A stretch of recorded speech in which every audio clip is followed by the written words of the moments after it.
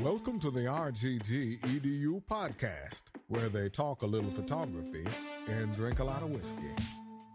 Season 3 of the RGG EDU podcast is brought to you by Smug Mug. Yeah, they got a ridiculous grin, and the name is funny, but Smug Mug is serious about photography. If you're ready to upgrade your photo game online, get your ass over to smugmug.com to see where the pros are storing, showing, and selling their images. Let's do an intro, Gary Martin. Take it away. Our next guest is Kaylee Greer, the Duchess of Dog Breath. Oh my God, I love to be described that way. Thank you. That's so magical. Thank you. Absolutely. So, Kaylee, you have my dream. Wait, you forgot to introduce the rest of us. I don't even care about you two anymore. You jerk. I don't even care about you two anymore. I'm here. It's me. It's Rob Graham. And No. Shh. Listen. You two are cat people. I finally have a dog person in my corner. Pound it. That's pound right. it. Yeah. Boom. I love it. Yeah. No. For those of you listening, and all of you are listening, Rob's a cat person.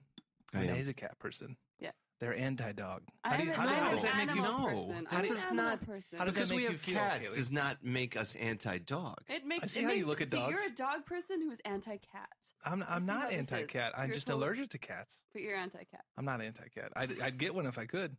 You guys can have dogs, but you don't. Bam. I do have a dog living with me right now. Oh, you In do? your face. Ha! I used to raise puppies. Ha! I win. You used to raise Sheltie dogs. This got out of control quickly. Oh yeah, this one has spiraled out of hand immediately. But you know when Out you're of like, ball. 3 minutes Out of in, ball.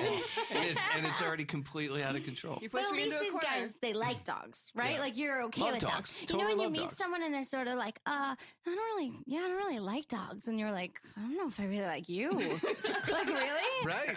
Yeah, I agree. What is going on in your black heart? I Yeah. think the same about people who hate cats. Yeah. Gary. Me too, Gary. I never said I don't hate understand cats. people who don't like cats. Cats are awesome. They're Cats- so sweet. It's going to be the cat versus dog podcast to see how this is going to Yeah. go right now. Cats Let's are go for okay. it. There's like, Yeah. two old guys who are, Old guys. We're like the One same dog. age. What are you talking about, Renee?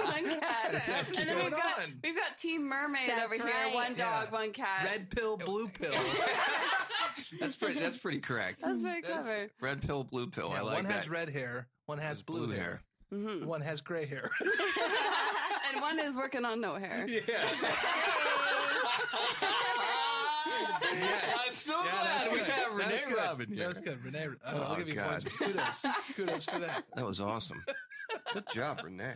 The liveliest intro maybe we've ever had. Yeah, I that think was it's because rousing. of your energy. Yeah. Honestly, Kaylee, you came in here and whipped us up into a frenzy in about 3 minutes. Oh, well, thank you.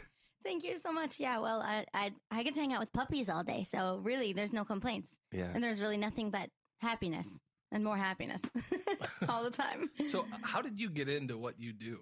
Sometimes people ask me what came first, photography or dogs, and it was 100% from the bottom of my heart, dogs. Photography kind of followed. I wanted to sort of capture the soul and the spirit of a dog, and sort of when I looked into their eyes, I saw this different universe and all these stories that they couldn't necessarily speak for themselves. So that was my original, motivation, was really just to get inside their heads and tell these stories for them. I started by volunteering at my local shelter. I was just really interested in being around dogs as much as I could. And so I thought, well, what can I do with my two small hands to make a difference possibly in the lives of animals that, might kind of need a little bit of an extra push. So I started going to the shelter, but I wasn't even necessarily there to photograph to start. I just wanted to go spend time with them, to, take them on walks. They're in these cages all day long, with very little human interaction. So I really just wanted to go spend time with them. Started to do that and probably did that for a few months before I realized wow, these dogs could really use some incredible photos, because, photos are really, a photo of a homeless animal is huge marketing for that animal, right? Because they can't Gets them out of jail free. Yeah, kind of. right, exactly. And they have no way to change their situations for themselves. So I thought, wow, if I could if I could be decent at taking photos of these dogs, I could actually maybe make some sort of tangible difference in their lives. So that's kind of how it started. Was I had dabbled in photography in college, and I majored in visual arts, so I did have like a bit of an artistic side to me. So I thought I could take that maybe, and I could apply that to these animals and maybe make some kind of a difference. So that's really where it started, was at the shelter. How did you not go home with every single dog that you Yeah, how walked? many did you wind up with? Seriously. It was the hardest thing in the world, and it's still so hard to this day. I did eventually leave the shelter with one of them. He's my little sausage-shaped love of my life. His name is Joshua. He's like a little meatball sandwich, and he's so beautiful. He's this pit bull mix that I fell in love with when I was photographing dogs for their pet finder profiles. So that's, yeah, he's everything. He is so special. So I did one time leave with one. And how long ago was that? Joshua, gosh. Do you mean Joshua or do you mean the shelter? The meatball sandwich. The meatball sandwich. He was like about 4.5 years ago now, maybe 5 years ago. He's getting gray. His face is getting all squishy and gray. I That can't stand happens. it. I can't stand it. He's only 5. It's crazy, but I love his grays. I squish him. He's the best thing that ever happened, truly. On But- the things of, taking things home, can I keep you? Yeah. I want one of those. Can I have one of those at home? No, you can't. I want one of those at home. They make home life way better. So I think you really do bring out the personality of dogs. Like the dog imagery that you have is incredibly energetic. Thank And these dogs have personality. They are rambunctious and active, but they have their own sense of who they are. How do you think you get that out of them versus a lot of other animal photographers? Oh, I guess honestly, like they really give it to me. I think it's really a matter of just listening for it and sort of being open to it and allowing them to be themselves. And I guess the biggest part of it is really just understanding and respecting canine language. We sort of all speak our own language, right? You go to different places all over the world and somebody's speaking French and somebody's speaking Arabic and Mandarin and English. Well, dogs have a language too, all of their own. And if you kind of look into that and learn how to read their body language and the signals that they give off, you can usually it's really amazing to stand back and watch like two dogs interact, because you can see this whole conversation happening without any words ever being spoken. But it's really incredible, and we overlook that quite often. Just stand at a dog park and watch these interactions happen. It's really fascinating. And I think probably as a basis for what I do, you have to really be passionate about that and interested in learning about how dogs work. And then, once I kind of get on location with them and just let them be a dog, I think that's the biggest part of it, right? Is just like letting them do that beautiful thing that dogs do, which is just be candid, wild messes. And then you can just capture that as it happens. So every dog gives me something different, really. So you've got a really solid connection with them. Do you work with animal wranglers much? A lot of animal photographers do have an animal wrangler. Are you doing that, or are you kind of just developing the relationship with the animal yourself? Yeah, not really. I do like 2 different types of shooting. I shoot privately for clients all over the Boston area, and then I do travel over the U.S. to photograph, private sessions for pet owners for their dogs, and then I also shoot commercially for big brands. So commercially, typically there are animal wranglers there. Yeah. A lot of times, these dogs are like hired from like animal talent agencies, and I swear to God, they get paid more than I do to be there, and they come with like all these fancy trainers. But for the most part, 65% of the time when I'm shooting is the private stuff. And that's all just me, and I have one assistant. And he is mostly deals with the lighting, but he's become very, very good at also interacting with dog. If I do need somebody to help me hold a dog or something, that and the owner will help a lot of times, but that's kind of it. So compare and contrast the difference between just a regular house dog and a dog on set that's been trained to be paid. Oh my God. Is there a big difference? Yeah, it's wild. I mean, it's funny. There is a huge difference, and then also there's so many similarities because they both have that spirit about them that you can't, whether or not a dog is incredibly well trained by human, they still have those amazing qualities of dog, which is what I love so much. So even when I do work with a dog that's like meticulously trained, I still find that I can capture that really magical spirit about them. Like that hasn't been sort of like tamed out of them, which is kind of nice. That's what's so special about dogs, is they just have that amazing magic about them. But yeah, so most dogs that I photograph, like the just regular dogs, I mean, they'll come to a photo shoot and they don't sit, they don't stay, they don't have any commands. They don't really know much of anything except they just want to run over there and sniff that, or run over there and sniff that. That's a common problem. Yeah, right. It's like Rob in the 80s. I don't know about Rob in the 80s. It's good times. So yeah, That's where the no underwear thing came from. 85. 85, yeah. That was the year I was born. Jesus. I've lived more. Does that make you feel better? No. Not really. Was it supposed to? No. Yeah. Yeah, so it's just kind of about working with that energy, that wild, crazy. It's kind of better when they're not trained, to be honest with you, because you get those moments that are so beautiful that they can't be scripted. They can't be trained into them. And that's, the paw and the upside down on their back and the just going wild. I mean, digging or whatever it is that they're doing. That's just so. That's interesting. I'm glad you have that approach. I have actually photographed dogs in my time. Oh, yeah. Yeah. And always with an animal trainer, dogs and cats. And it's You don't interesting. speak the language, Rob Grimm. I don't, obviously. I don't. I'm not a dog whisperer. Yeah. But I think it's cool that you like the kind of haphazard quality that they bring. Yeah. It works for me. Like I sort of work within that like madness and chaos, and I love it. Yeah, I find a lot of times when you see, sometimes you see these like big corporate clients like hire somebody who's maybe not necessarily an animal photographer to shoot a campaign that involves animals. And I do think it shows when they hire somebody who has the ability to communicate with the dogs rather than someone who's just pointing their camera at them and knowing, like treating it like a human model. But I mean, not always, but sometimes you can kind of tell the lack of interaction that they're getting from an animal, from like a print ad or something. Did you start shooting people? No, I never. You started shooting dogs. Have you ever tried to shoot portraits of anyone? Yeah. Well, a lot of my clients, my private clients, like they'll want a few special photos of them with their dog. Sure. Especially if I'm doing a shoot that's like an end of life sort of session for the dog where, the dog doesn't have much time. A lot of people call me at the end, which is really heartbreaking, where the dog is, maybe got cancer and they have they're going to be 2-3 more months or something, and somebody knows they have a bit of a deadline, so they'll always want like a special photo with their dog. I shouldn't be such a downer. It's not always such a sad situation. But yeah, I do portraits of owners with their pets, so I have a little experience with that. But for the most part, no, I never was like interested at all in photographing people at all. I think people are great, but dogs are 10 times more beautiful. There were two things about your work that really struck me, besides the kind of kinetic energy that you catch. One, your use of strobe, the mix of strobe and natural light with the dog. So obviously you've been working with your assistant on that. I would love to kind of have you expand on that.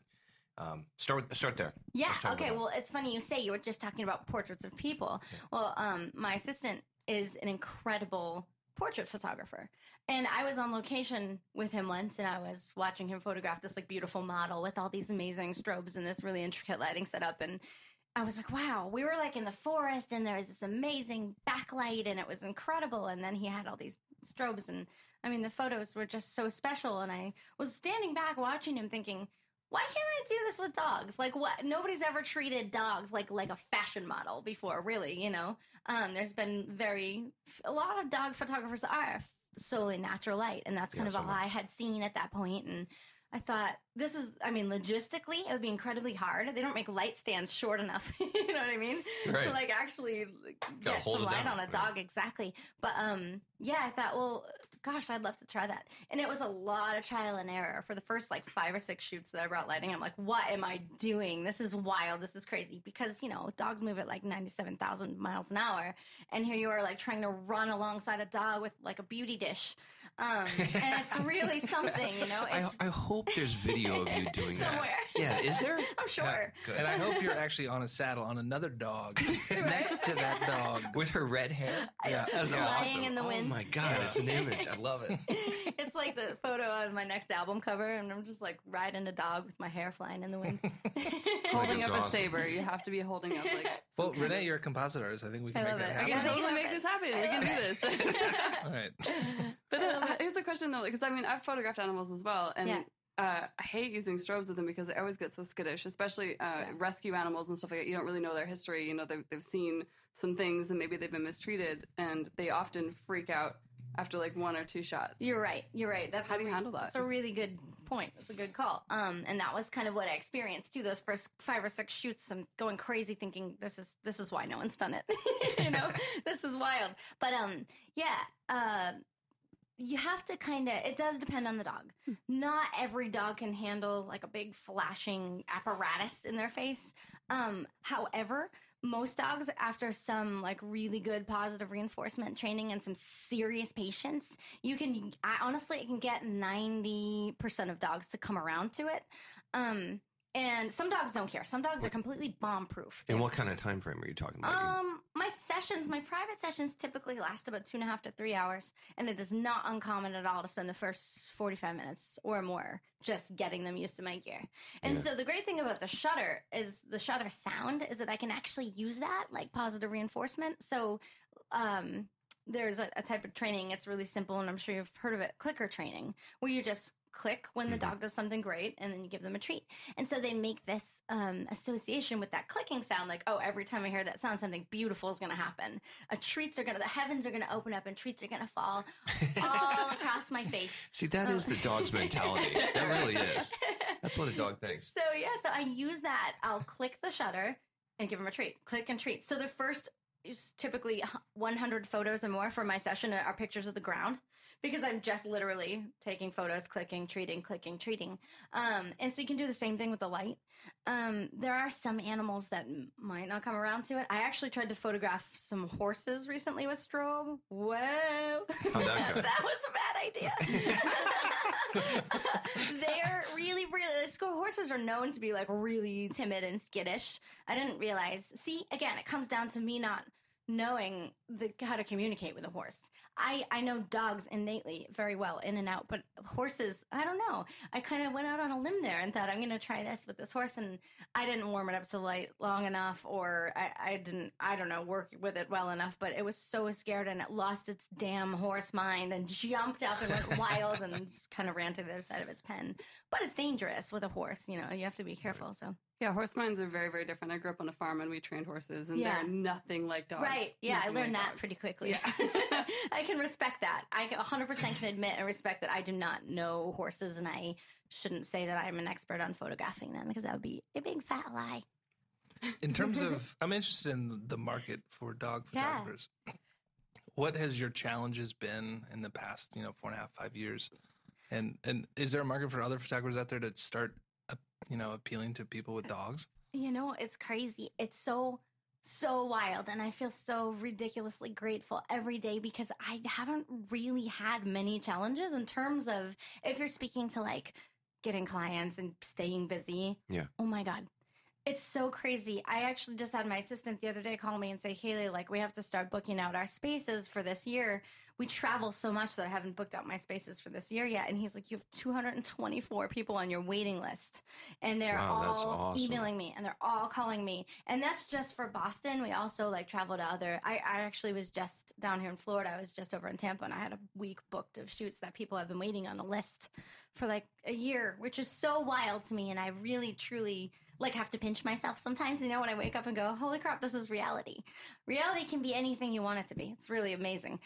When you realize that, nobody tells you that, you know what I mean? Especially when you're young, you think you have to like do things a certain way, and that you could, like a dog photographer, you could never be a dog photographer, but I really haven't. So to circle back around, I haven't had that many challenges in terms of like staying busy. And then to your question of, is there room for other people? Yes, this is a huge, huge market. Like, I can't believe the demand, and I can't handle it myself. And so, like, if there were other pet photographers that sprung up in my area, like, honestly, there'd be so much work for all of us, and then some. And, of course, there's different types of clients. Like, there's people who only, have certain budgets. And so there's probably room for photographers kind of within every, like, price range and everything as well. But I do think there's a lot of opportunity. That is a busy schedule. It's crazy. And that actually brings me to another question. I think that your post-production is really solid. Okay. With shooting 250 days a year or whatever, how do you have time for post-production? Do you do it? I do it. Yeah. You do it all yourself? It's so funny. Like in real life, I am like super easygoing, super like relaxed, go with the flow kind of person. But with my business, I'm like crazy type A. It's weird because I've never been like a type A personality where I have to control everything. But with my business and with especially the creative part of it, I can't. I have like a panic attack thinking about like sourcing it out.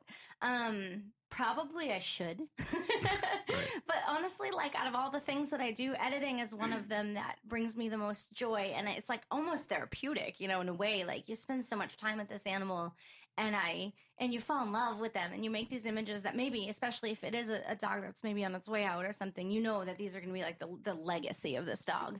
I can't leave it to someone else. So I feel like I have to see the process the whole way through. So compare and contrast retouching a person versus retouching a dog. Is there like frequency separation, dodging and burning? Are you like oh my God. removing like imperfections? Like what's going on in post-production? Yeah. That's a really good question. You know what? I'm really grateful I don't have to retouch people because when I do sometimes have a client, like a human client in the photo, it's always like, oh my God, you know, liquefy me, make me look skinnier, fix my skin.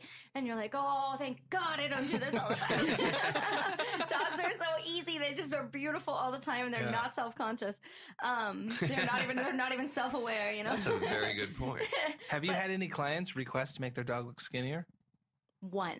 Seriously? I knew there was one. They were fat shaming their own dog. Yeah, fat shaming their own dog. Well, who's feeding that dog? Yeah. You know? It's like, you can't like feed that dog full of all kinds of crazy squishy stuff and then want me to liquefy it. It's fine. I did. Stop feeding them Doritos. Right? Oh. Actually, I had a client one time people bring the funniest things to the shoots. I say, bring whatever's going to keep your dog incredibly motivated, and whatever we can kind of use to get him to look at the camera. And I have people bring really funny stuff. But one time this guy brought a bag of potato chips and like a can of Cheese Whiz. For the dog? For his dog. Did he pop a beer for the dog too? No beer at that point, but Cheese Whiz for sure. Cheese Whiz for days.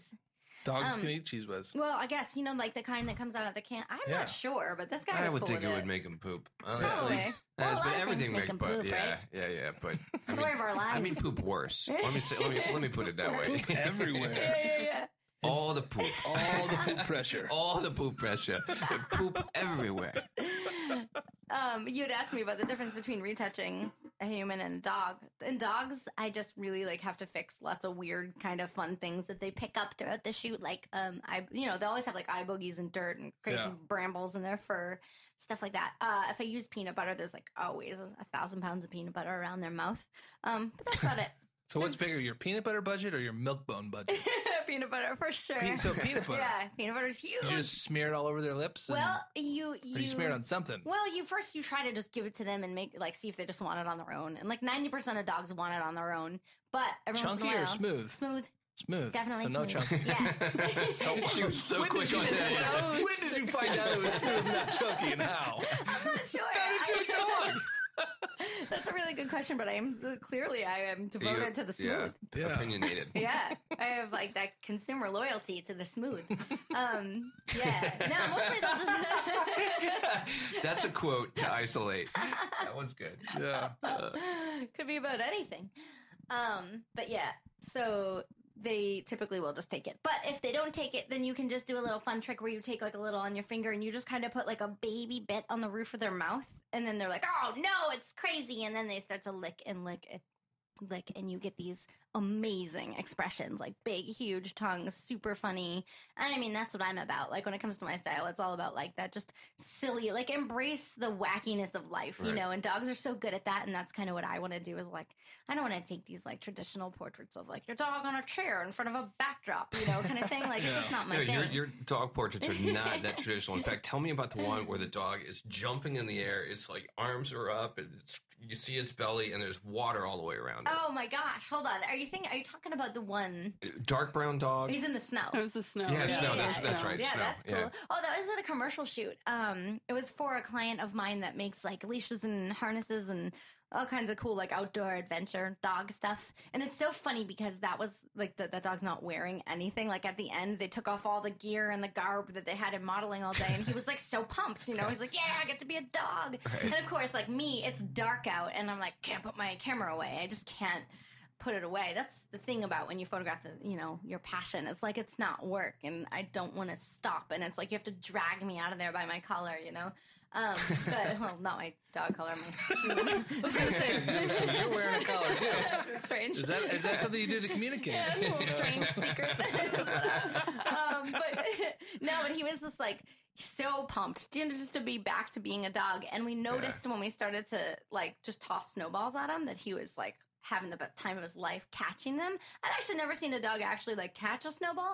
Of course, when he did, like he'd bite down on it and would break up. And, it'd explode. And I was like, oh, this is so incredible. And so we just kept shooting, and we were throwing snowballs like 5 at a time. And he would snap at one, and then the others would kind of, be all around him in midair. And it was just really quite serendipitous. Thank you. It was fun. Pretty. It's really funny that the client like didn't end up with that shot because it doesn't have product in it. It's so funny, these guys are so concerned about like how their logo looks and, how their product looks. Of course. And it makes sense. Right. But then like you have those moments that are just so incredibly magical and kind of show stopping, and they're not interested if their product's not in it. You know what I mean? But it's fine. They're an awesome company, and they totally gave me like full on rights to use it how I needed to. I can't believe they didn't use it because back in so many years ago, Legs Pantyhose, they did a whole campaign where they didn't show any of the product at all. Oh, really? Yeah. I mean, and that kind of started a trend for a while where people would show the opposite of the product. Yeah. And that to me is a great ad for a leash company. The dog's just going wild. Like, you got to put this dog on a leash.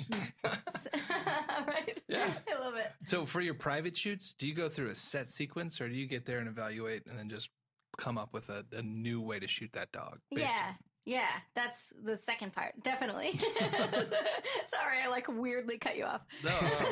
That was not nice. I was just rambling on. I didn't know where to end that question. No, rambling. That's me. I'm the queen of that.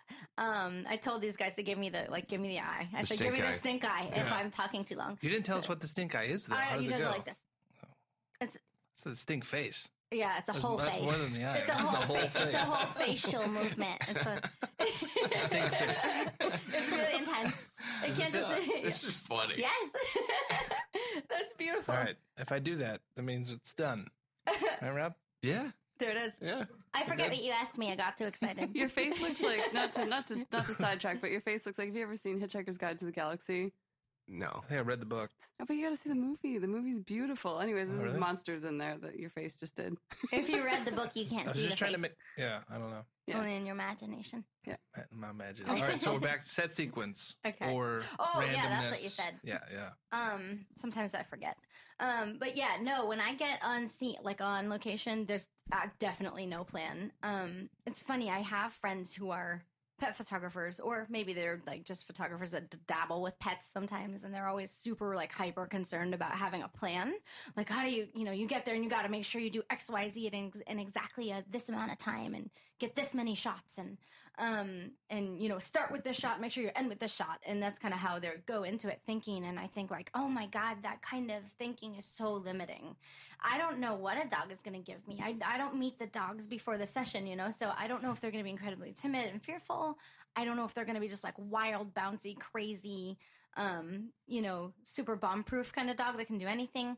I don't know. So I have to go there and I have to meet the dog and evaluate him and sort of respect him and how he wants to do the session.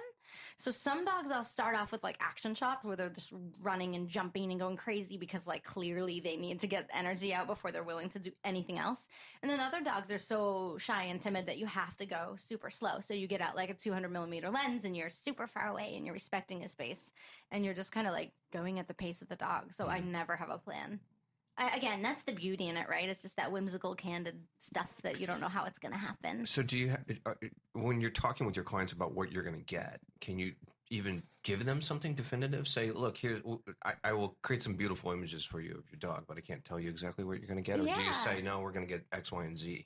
Yeah, that's a really good question and something I kind of always worried about at the beginning. It's like, oh my God, what if you do get a dog where you just can't get anything and now this person paid all this money and now they don't get anything and they hate me and they tell all their friends and, I was so worried about that when I first started. And I've come to find that it's really not. It was just a waste of my time to worry about that, just wasted energy because I can always get something.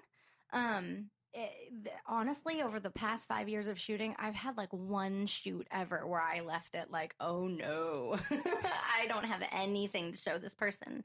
And the dog was really, really challenging, incredibly aggressive, fearful, just all kinds of issues. And I did get, to my caliber of what I wanted to get, I didn't get anything that I felt proud to show her. But when I did show her the images like I was able to get, and I I showed her and I held my breath, winced to wait for her to yell at me. Maybe she knew her dog was difficult. But that's the thing. And she's like, oh my God, to her, these were so special because think about if a professional can't even necessarily get anything, what is she getting with her iPhone? You know what I mean? So these photos were better than anything she'd ever seen of her dog. And again, it was like a dog that's older and he's on his way out. And they were so special to her that I was worried about nothing. So I've never really had issues with not getting anything. I don't think that was the original question, but I turned it into what I wanted it to be. Follow-up question. If those were your challenges early on, what are your challenges today? What do you battle with the most?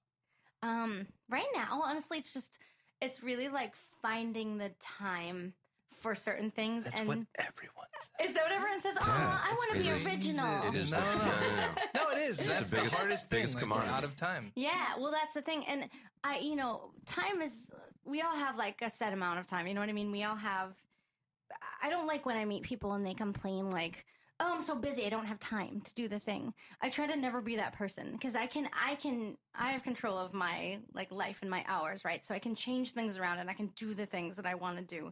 I guess it's just really hard for me to define which things are the things I should be doing because I'm so overwhelmed with private clients right now, and then commercial stuff is going crazy and I'm flying all over the country to shoot different ad campaigns, and that's what I love. I love that so much. But then it's well, where's my time for my shelter work? Because I always want to give back and I always want to make sure that I get there and I can, kind of put my heart back into the thing where I started. And it's all that stuff. And then it's with photography, you always have those opportunities with publishing. And so then you have these, do I go write this book or do I go do this calendar line or do I? So I'm really confused and overwhelmed, honestly.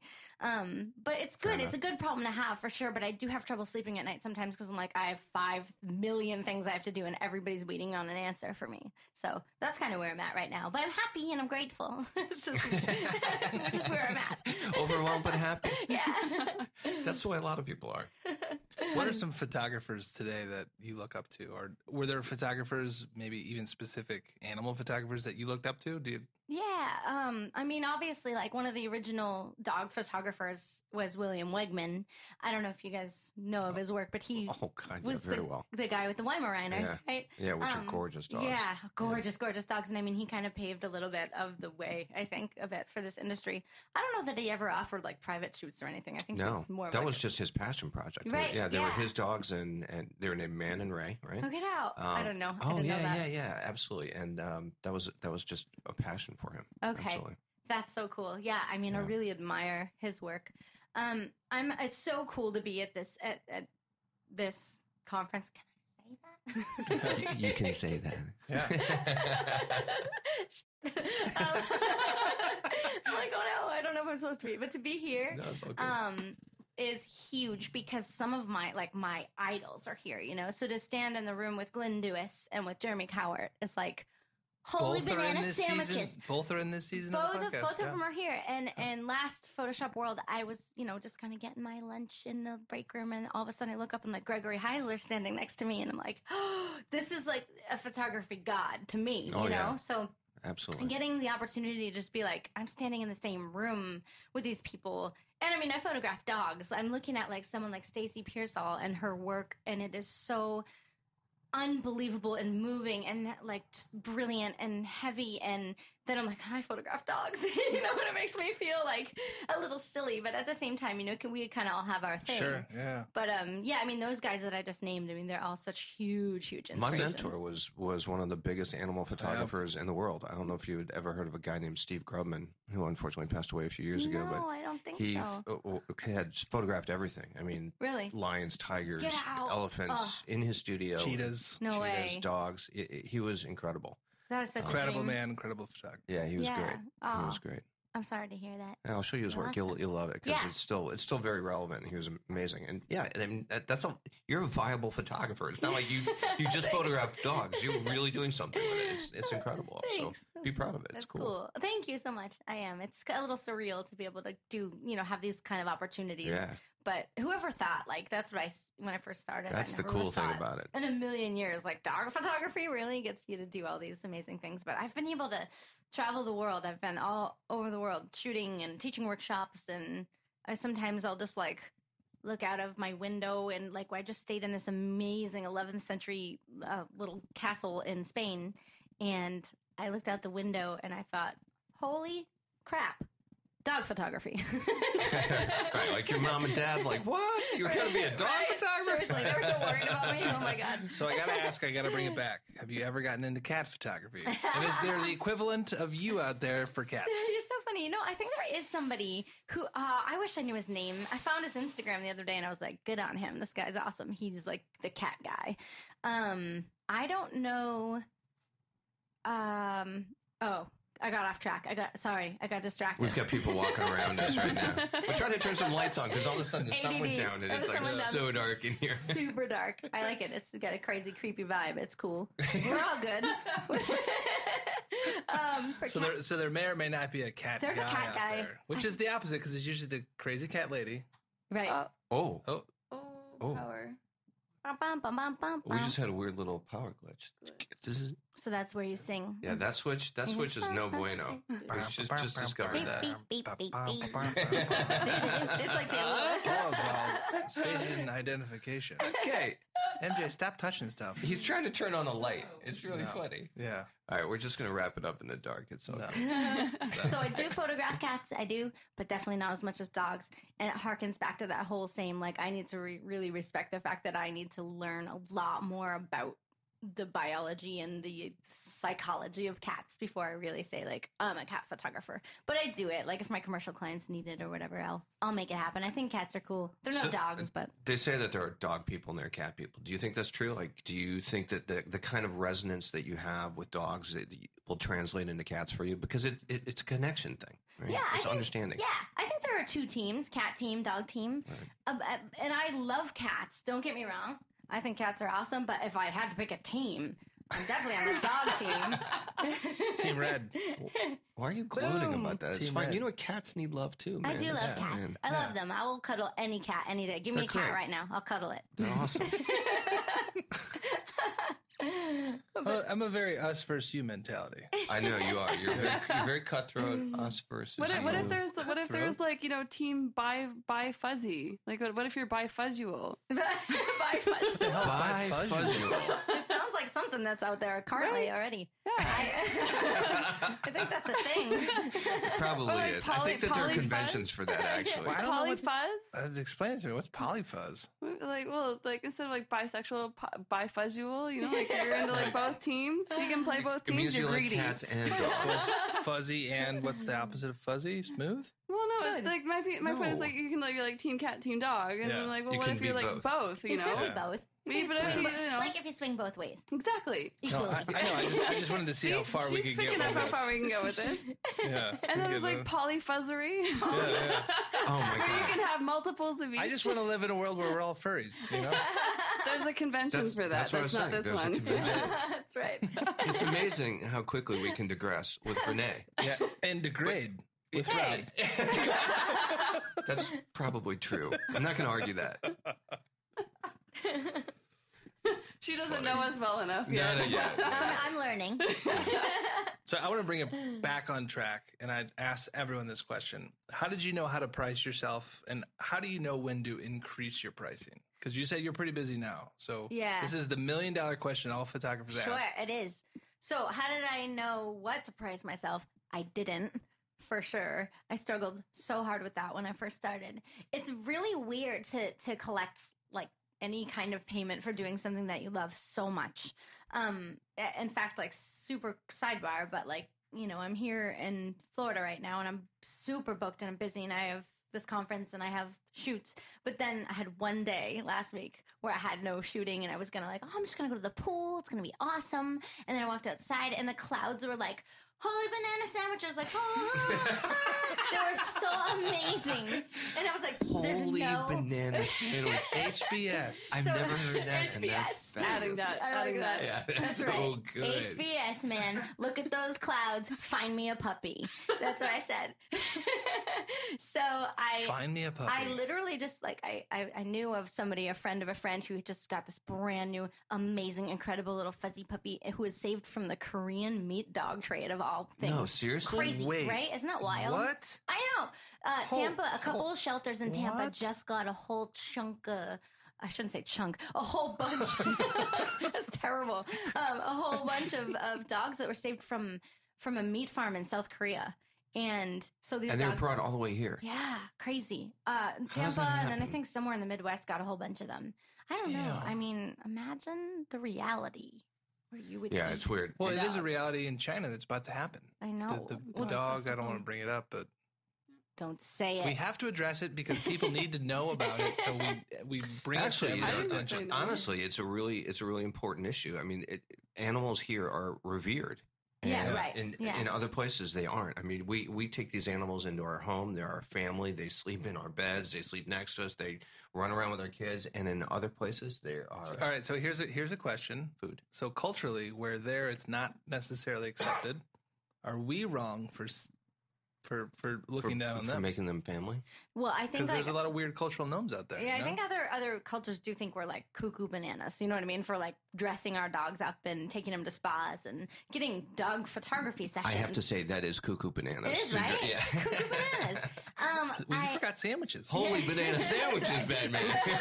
Cuckoo banana sandwiches. There's all kinds of things son. coming. It's getting wild. I just went to Costa Rica. I was teaching a workshop down there, but I also did a little bit of volunteering because they need a lot of help with their like stray dog population. And they, the people down there, like you want to be so mad at them because of what they're doing to their animals. You know, their dogs are just running rampant on the streets and they're so skinny and sick and there's puppies in the streets and they're getting hit by cars left and right and they don't seem to notice or care, and you want to be so angry, and then you meet the people and they're so nice and wonderful and warm and welcoming to their country, but they just don't get it. They don't. It's like a huge lack of education. You know, I think more than anything else. You know, it's like they don't mean to be cruel. They just don't get it. Because I mean, me more than anybody wanted to go there and like lay the smack down on everyone. You know, and be like, I gotta, I'm gonna show you like what's right, and I'm angry, and I'm gonna karate chop my way through this town. Right. But that's the weirdest But it thing comes I've down ever to Exactly what education. you're talking about. I lived in Eastern Europe for 3 years. Yeah. And the viewpoint on dogs there is that, for the most part, the dog lives chained to a fence next to the gate, and it's there to fend off the vegetables. It's there to fend off neighbors from stealing stuff, whatever it is. That's the life of the dog. That's The it, dog yeah. does not leave there. It doesn't ever come in the house, ever. It's not trained. It doesn't know anything but bark, bark, bark, bark, bark. It Right. fends off the vegetables. How does it do that? Well, like other things coming to eat it. So there's, I know. you know. It just was a funny sentence. I'm just giving you trouble. Yeah, like Because the that's dogs. what I do. The dogs have like Rob, a that's my job for you. You need to know your I role in this turn the podcast. tables I on you, give buddy. you a hard time. All right? It doesn't work the other way around. It All right? It feels does. weird. Feels weird. Well, I mean, in some places in the world, animals have jobs. Yeah, that's and true. you know, because it's like it's necessary for survival for the species that's dominant. Yeah. Right? So in this case, if somebody's stealing their vegetables, their kids are going to starve. Yep. So this dog has a job, and it has a role. And then other times, sometimes you're in countries where people are hungry, and what are you going to eat? And let's be honest, if you were starving Yeah, if you to were death, starving. and all you had left, you had the choice of your kids and then your puppy. That's a horrible thing to think about, but that is the reality in some of these places around the world still. I mean, Actually, we are so lucky to live in places and to be around the world where we can actually, create animal rights. And that's incredible, and I think that the more we solve like the larger social structures, I think that'll bleed out. But it takes people like yourself to go out there and to work on this every single day. It's like countless millions of people every single day doing little tiny actions to make that kind of change happen. And some places it's not even a choice of their kids, feeding their kids or their puppy. It's just a dog. It's and in some places they run rampant. Exactly. Right. It's almost like what we see a squirrel, disease, we're like, squirrel. We don't take care of squirrels, but it's kind of the way it is in other places, and it breaks your heart. But, I think it's all about like education, just getting there and trying to educate people and doing the best you can with like compassion, as much as I want to go through there and karate chop everyone. So where do you want to go next with this crazy career of yours? Oh my gosh, everywhere. That's a good question. Everywhere. I really, really want to go to Iceland. I want to photograph a sled dog team. Oh, cool. That's like the next big idea that I have. But really, more than anything, I mean, I'm loving the commercial stuff that I'm doing, which is it's so brilliant to like see your work kind of in application, right? So like you see it like in print, or you see it like on I'd say a billboard, but I've actually never seen my work on a billboard. But someday that's the dream, is like to go to Times Square and be like, that's mine. I mean, I think that's the dream for any photographer. I actually just had the craziest thing happen to me in my whole life, and I can't believe it's real. In this past fall, National Geographic just launched a brand new magazine called Nat Geo Wild. It goes hand in hand with their network, their TV network, and the premiere issue that they put out. I mean, it looks just like a Nat Geo, like it has that iconic yellow border, And the first issue that they put out, they put my image on the cover. Nice. I was like, oh my god, that is. Let me tell you something. Say that again. Yeah.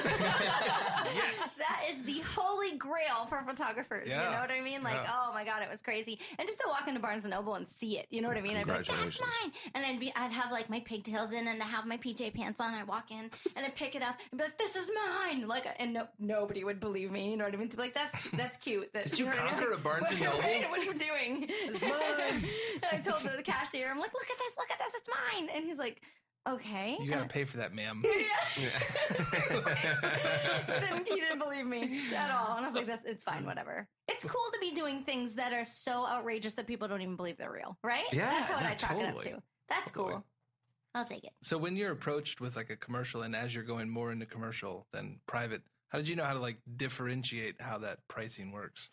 Yeah, that was really hard. Because it's such a different world, and you don't, as a new photographer, not having anybody to really show you like how you're supposed to price that stuff. It was really incredibly challenging, especially because there weren't a lot of people in the space of like dog only commercial photography that I could talk to. There's nobody like I could call like a mentor and be like, how do I do this? So I was lucky that I quoted a job. When I very first started, I got contacted by an ad agency who was doing the new ad campaign for 9 Lives, the cat food company. And they called me and said, we really love your work, which I think is hilarious now because, I mean, my work at the time was like really squishy town. It was not good.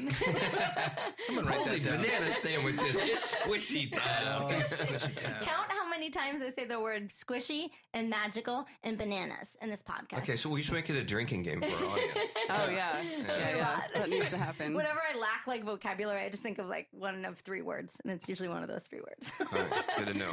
But anyhow, so I got I quoted that job. Well, I didn't really know how, so I kind of was like, this is terrifying. Let me do as much research as I can, like on my own, let's use the magic of Google, and I can figure out enough to know how to quote this.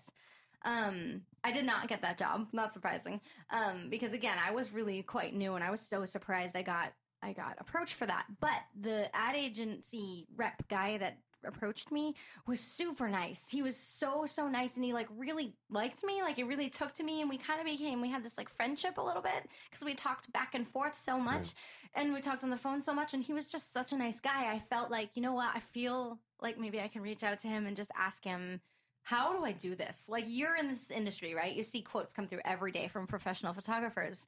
How am I supposed to do this? Like, did I do it right? I was like, listen, be honest with me. Was my quote just like completely stupid? Did I look like an idiot? And he was so kind. And he's like, honestly, it looked pretty good. Like, it looked within the realm of kind of where it should be. And I actually I did not get the job because my price was too high or anything. It was just really because they liked another photographer's style better, or they had more experience or something, especially with cats. But anyway, so he was cool. And then I was able to call him for the next like 2 big inquiries that I got, where I had to put a quote together and say like, don't hate me, I'm going to buy you Starbucks, I swear. Kind of thing. And he was really kind, and I'm so lucky. Every once in a while, like in this industry, you get like a helping hand out from somebody, and he was so wonderful. And he helped me learn that bit of the industry. And now when I teach workshops, I teach how to price commercially. And I'm like, God, I wish I had this when I was trying to figure this out, because this is like, it's like handing it to people like on a silver platter. Like, here's exactly kind of how you're supposed to, you know, kind of format it. I mean, everybody's different. Every photographer is going to have different pricing. Of course, it's going to depend on your experience in that particular kind of work and the quality of your work and how much you think people are willing to spend on it and how unique it is. However, there is kind of a basis on how to price it. So I remember the first job that I got that was it was like a very high 5 figures, like almost 6 figures. And I laid on the floor in the middle of my like studio and like just cried because I was like, this is a life-changing amount of money for like a young photographer who, you know, never, like, I was raised with no money. I mean, my parents are such wonderful people, but they always struggled, you know, so I really knew like the value of $1.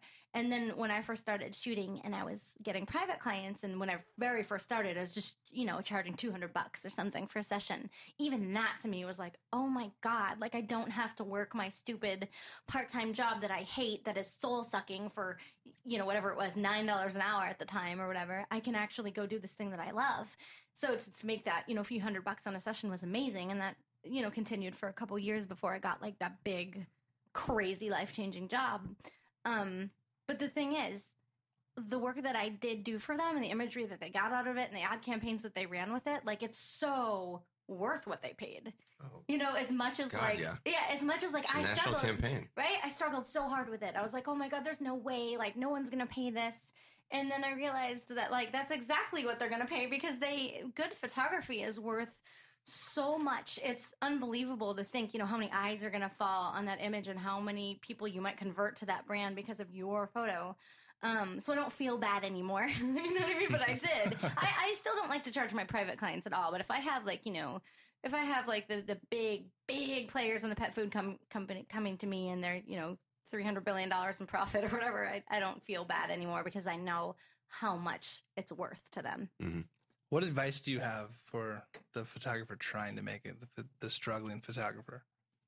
I have a lot of friends that are kind of like dabbling in photography, trying to start out, trying to like get, you know, bookings, and maybe they'll be at it for 6 months or a year or something, right? And they'll just like be complaining, oh, but I'm not getting any work. Like, I'm not busy. I don't know how to stay busy. I want to leave my job and I want to do this. And here's the thing, like, this is really like tough to say, but it's really black and white to me. You look at their work and you go, oh, well, that's why. I mean, you have to make unbelievable work. Photography is such a noisy industry now. And I mean, that's okay, but it is what it is, right? Because technology is advancing so far to a point where, you know, Joe Schmo can pick up a camera and make a pretty darn decent image. I mean, I think it was Scott Kelby who said if he gave his 5-year-old son his SLR and put it on auto, he could take some pretty damn good photos. Oh, yeah. You know, so everybody who's anyone now is saying I'm a photographer, and now they make a little quick Facebook page and they're charging, you know, $50 for a session. And it's hard. It is hard to rise above the noise. But like, if you make work that blows people's minds, like, you know, when I just looked at your work earlier and you just go, oh my God, is this even real life? You have to make work that is so she far. She pointed to me right now. She pointed to me. I'm sorry, this is a podcast, I should say. She pointed at Renee. Oh, not Renee. Sorry, my fellow mermaid. That's right. I was looking at Renee's work when I first got here, and it is so crazy. Do you plug it all the time? Should you plug holy it? banana sandwiches, of course we do. Okay, all right. Make sure you plug it. It's outrageous. People should see it. If only there was a tutorial that was. If only there was a tutorial where people could learn this stuff. Right. Oh my God. I guess I gotta watch it. Yeah.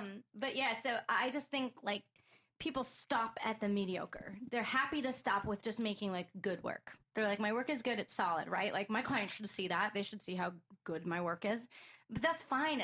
But it's not enough to be good anymore. You have to have something that signs your work without you ever even picking up a pen. So, I mean, and that's pretty straightforward, right? Like you look at Picasso, you know who it is. Salvador Dali, you don't have to see a signature. You know who it is. Of course. So, you know, I think it's so important to have that like style that really makes you stand out and stand apart. And maybe you're capable of a million different things, right? Because you should be able to be versatile, especially if you're a commercial photographer. But you need to be known for the thing, whatever the thing is, the one thing. And that's the thing you curate. And that's the thing that you put up on your website. And that's how you've kind of like bait all of your clients, because it's something nobody's ever seen before, and they will pay top dollar for it because nobody else in the world can give it to them. I feel pretty strongly about that. And when I hear people just kind of complaining, I feel like you stopped at like the base of the mountain and you didn't climb to the top. I think you're right on target. Exactly right. What the hell do you eat for breakfast?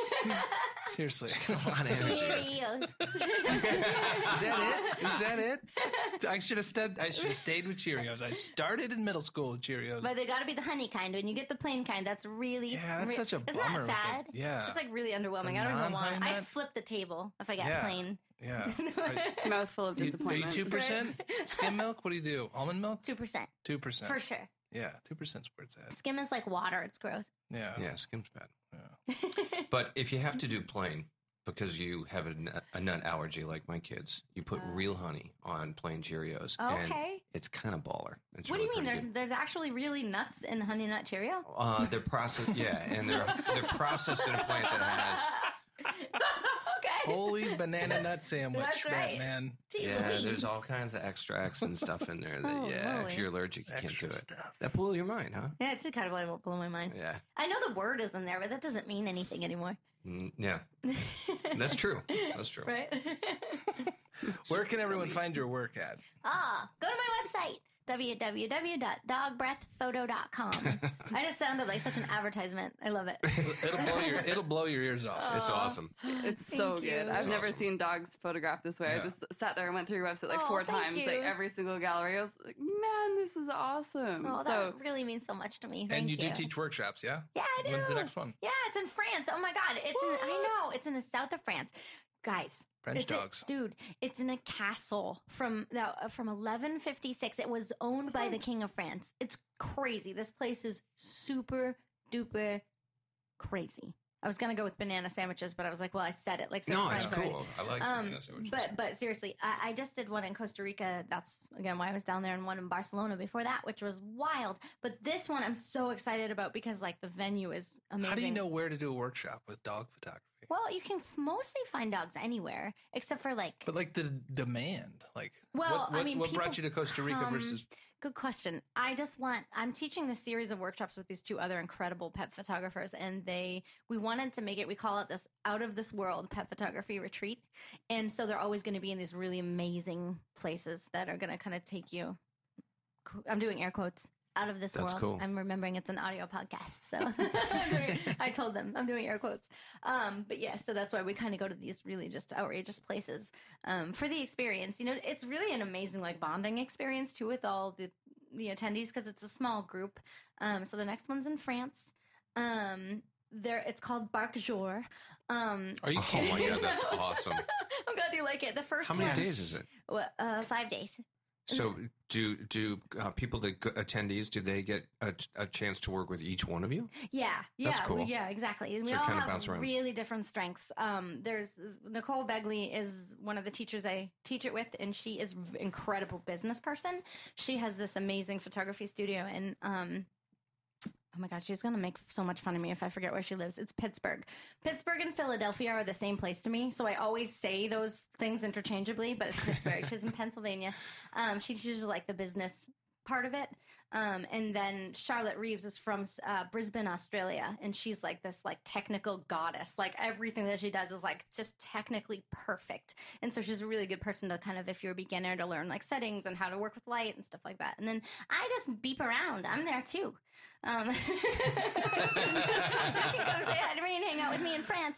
The first one was in Barcelona, and it was called Barcelona, and my mom named it, and she was so proud of herself. I was like, Mom, listen, I have this workshop coming up. We really have to figure out a name. She's like, where is it? Barcelona. She goes, Barcelona. 2 seconds later, she said, Barcelona. The rest is history. They all awesome. have Bark in Nice. the name now. So that's where the next one is. You can find out about it on petphotographyretreats.com. Nice. Is it okay to plug myself? Yeah, of course. That's That's the whole That's why point. you're of it. here. It feels really slimy to do that. No. Not It's at all. Totally Okay. natural. That's we want to support you for coming out. Oh, no worries. I'm so happy to be here. Definitely Thank grateful you. that you came out. Thank you. Yeah, this has been fun. Yeah. It's Me been a lot of fun too. talking with you. It got like slowly darker as Yeah, since yeah. we started. It The got light also went down too. It, it got all moody. It's actually really beautiful here. So, but thank you so much for having me. I'm Yeah, so grateful. absolutely. Of course. This was so exciting. It was fun. Yeah, puppies. Yay, puppies. Shout out to cats. Shout out to cats. There you yeah. go. That's Team fair. Cats. Only fair. If you've enjoyed this podcast and haven't downloaded the entire series, then you've been sleeping What on is like the wrong with last you? 13 episodes because I've been given the exact same outro, and I'm gonna break it now, Rob Grimm. No, you do it. Just go to RGG EDU podcast and download the entire season of season 3 and 2 and 1. Yeah. Season 4 is coming in hot. It's coming in red and hot. Rob, you should know by now, where are we at We're- online? Oh, God, we're everywhere online. We start on MySpace. No, we're not. Stop. He's doing that because he's stalling. He's looking for We're on where we're at. iTunes, we're on Stitcher, we're on SoundCloud. We're everywhere One you more, want to there's be. There's one more. iTunes. The big one. Stitcher. It's a big company. SoundCloud. It's a big one. Where are we? It rhymes with Moogle. Snoogle? I can't take you anywhere. You can take me everywhere. I do take you everywhere. It's fun. Google. Google. All right. Well, thank you. Thank you again. Oh my God. Thank It you was so a pleasure much. meeting you. This was awesome. It was fun. Cheers. All right, well, I'm going to get out of here. I'm going to meet Kenny Chesney for a drink.